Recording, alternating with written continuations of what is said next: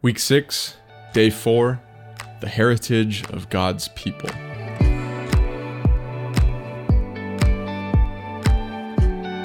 My name is AJ Vanegas. I'm the community group director here at the church.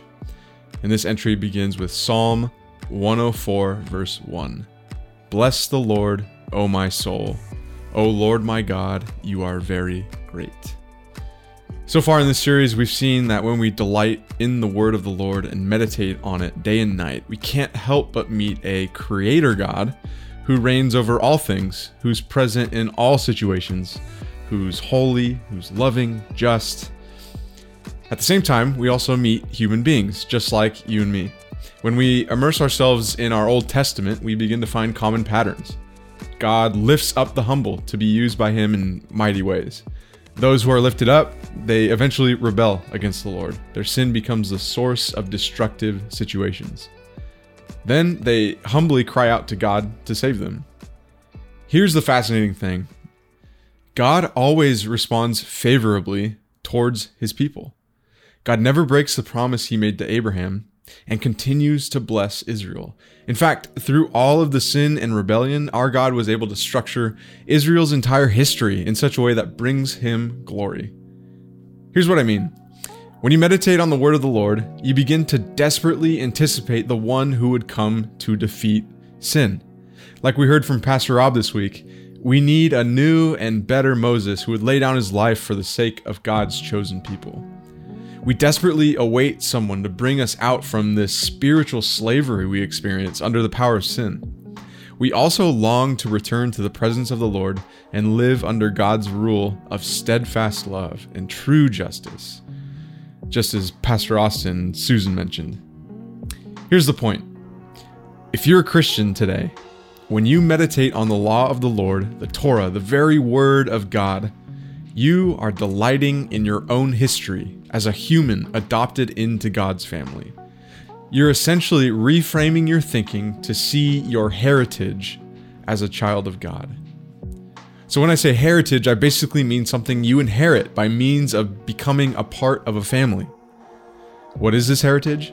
Well, if you're confused about the heritage you possess as a child of God, I'd love to invite you today to read Psalm 104 to 106.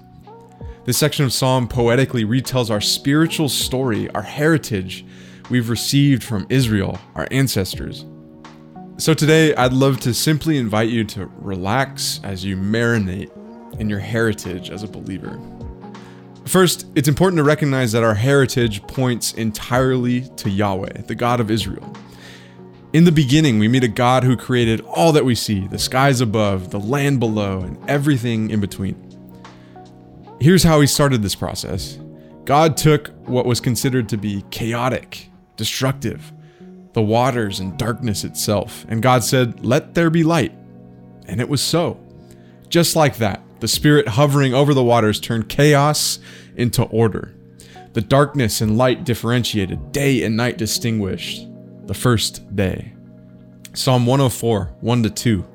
You are clothed with splendor and majesty, covering yourself with light, as with a garment, stretching out the heavens like a tent. Next, God created an expanse in the heavens and separated the ocean blue sky from the sea waters below, the second day. Psalm 104:3. He lays the beams of his chambers on the waters. He makes the clouds his chariot. He rides on the wings of the wind. God caused the dry land to appear. The ground sprouted vegetation, plants yielding seed, and fruit trees bearing fruit, each according to its kind. Day 3. Psalm 104, 14-18. You cause the grass to grow for the livestock and plants for man to cultivate, that he may bring forth food from the earth and wine to gladden the heart of man, oil to make his face shine, and bread to strengthen the man's heart. The trees of the Lord are watered abundantly, the cedars of Lebanon that he planted. So remember the day and night that God created on day 1? Now on day 4, God appoints the 2 great lights that would govern the stars in the skies. They would dictate the seasons, including what is day and what is night. These are the sun, moon, and stars, the 4th day. Psalm 104:19. He made the moon to mark the seasons. The sun knows its time for setting. Remember the skies and the seas that God created on day 2? God fills those too. The oceans would teem with living creatures while the skies would be filled with birds soaring above. Day 5. Psalm 104, 24-26. O Lord, how manifold are your works. In wisdom you have made them all. The earth is full of your creatures. Here's the sea, great and wide, which teems with creatures innumerable, living things both small and great. There go the ships, and Leviathan, which you formed to play in it. And finally, remember the land and the vegetation that God created on day 3? God fills the land with animals and his image bearers. That's us. This helps us remember that we are creatures, but we are entirely unique, made in his image and likeness. Our heritage tells us that we are beings intricately designed from the dust and animated by the very breath of God. Our mission? Be fruitful, multiply, fill the earth, reign over it. The 6th day. Psalm 104, 27-30. These all look to you to give them their food in due season. When you give it to them, they gather it up. When you open your hand, they are filled with good things. When you hide your face, they are dismayed. When you take away their breath, they die and return to their dust. When you send forth your spirit, they are created, and you renew the face of the ground. If you haven't caught on, Psalm 104 is a retelling of creation. But what's the point of meditating on the story of creation? Does God sort of wind up his creation and then step away from the story, sort of like one of those toys you twist and let loose to do whatever it was designed to do? No. Our heritage tells us a story about a God who loves us and wants to be in relationship with his image bearers. Even though humanity continues to rebel, God continues to make covenant promises with his chosen people. From the very beginning, he promises to destroy sin. With Noah, he promises to preserve the world. And with Abraham, he continues to promise that he will bring blessing to his people. Our Father responds to us and brings blessing to his people. Psalm 105, 7-8. He is the Lord our God. His judgments are in all the earth. He remembers his covenant forever, the word that he commanded for 1,000 generations. Psalm 105 uncovers the story of those 1,000 generations, our ancestors.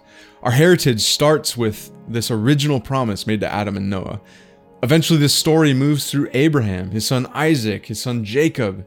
God promises to give Abraham's descendants the land of Canaan, the promised land.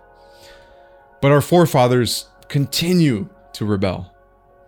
And so at the end of Genesis, Joseph, son of Jacob, and a victim of sinful actions, he miraculously finds his way to power in Egypt and in a position to save God's chosen people. And he says this, his brothers meant to harm him, but God remained faithful to his covenant of blessing. After 400 years of captivity in Egypt, God then lifts up Moses. Moses becomes the example of someone who would represent God as he delivers God's people out from slavery.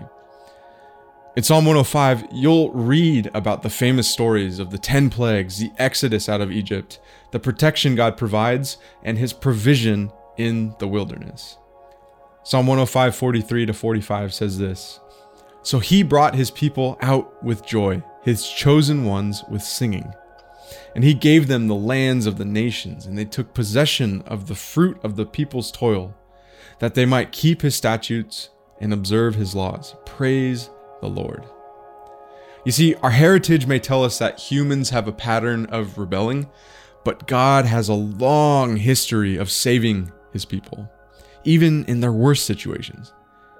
He takes their tragedy and writes a beautiful story out of it that would give him glory. So why have we been called to meditate on the law of the Lord? It's so that we can understand our heritage. God is faithful to deliver his people.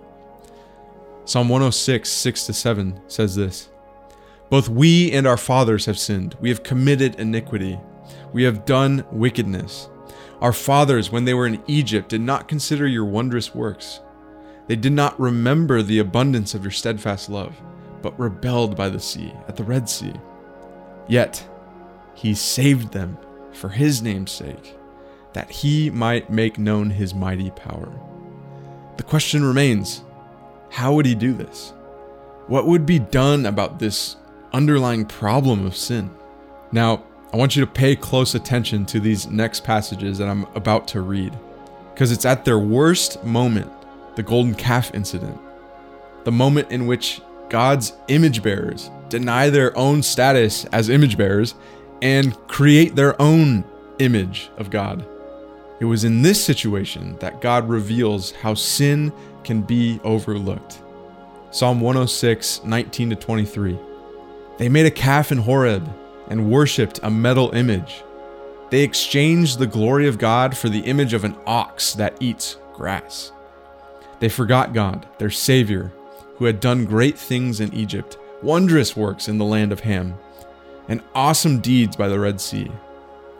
Therefore, he said he would destroy them. Had not Moses, his chosen one, stood in the breach before him to turn away his wrath from destroying them. Here's the thing about Moses, the chosen one. Moses could not resolve the problem of sin and rebellion in his own heart. Psalm 106, 32-33 points this out. It says, they angered him at the waters of Meribah, and it went ill with Moses on their account, for they made his spirit bitter, and he spoke rashly with his lips. So here's how God crafted the entire story of Israel to bring glory to himself. After reading these Psalms, you should be asking, Lord, if only we had another chosen one to stand in the gap for us and remain faithful to God's word. If only we had a chosen one to overcome the problem of sin. Today we can celebrate because this would be fulfilled in Jesus, the second person of the Trinity, our beloved Messiah. The Exodus story, the entire Law of Moses section, the Torah, the Pentateuch, whatever you want to call the first 5 books of the Bible, ends with the Israelites crossing into the Promised Land after wandering for 40 years. You would think this would be a turning point in their history, right? Surely they would recognize God and follow him with all their heart, right? But once they crossed into the land, they did exactly the opposite of what God was telling them to do. Our spiritual heritage is a sinful human nature. Psalm 106, 34-39. They, meaning the Israelites, did not destroy the peoples as the Lord commanded them, but they mixed with the nations and learned to do as they do. They served their idols, which became a snare to them. They sacrificed their sons and their daughters to the demons. They poured out innocent blood, the blood of their sons and daughters, whom they sacrificed to the idols of Canaan. And the land was polluted with blood. Thus, they became unclean by their acts and played the whore in their deeds. Strong words. Unfortunately, our heritage involves these tragic and gruesome events. Our sin can get extremely ugly. But let's never forget that our heritage also involves a God who rules over all things and never breaks his promise to shower blessings upon his people. Psalm 106, 44-45 documents God's response. Nevertheless, he looked upon their distress when he heard their cry. For their sake, he remembered his covenant and relented according to the abundance of his steadfast love. He caused them to be pitied by all those who held them captive. So here's a worship challenge for you. What do we do when we find ourselves in situations where our thoughts and feelings are convincing us that God is not there, that God is not good and does not stay true to his promises? My challenge for you is to humble yourself and admit that we can't see God's plan, but we can delight in the law of the Lord. We can meditate on it day and night. We can become familiar with our heritage, and we can celebrate that Jesus has come to free us of our sin as we remember that God is with us no matter what comes our way. Psalm 106, 47. Save us, O Lord our God, and gather us from among the nations, that we may give thanks to your holy name and glory in your praise.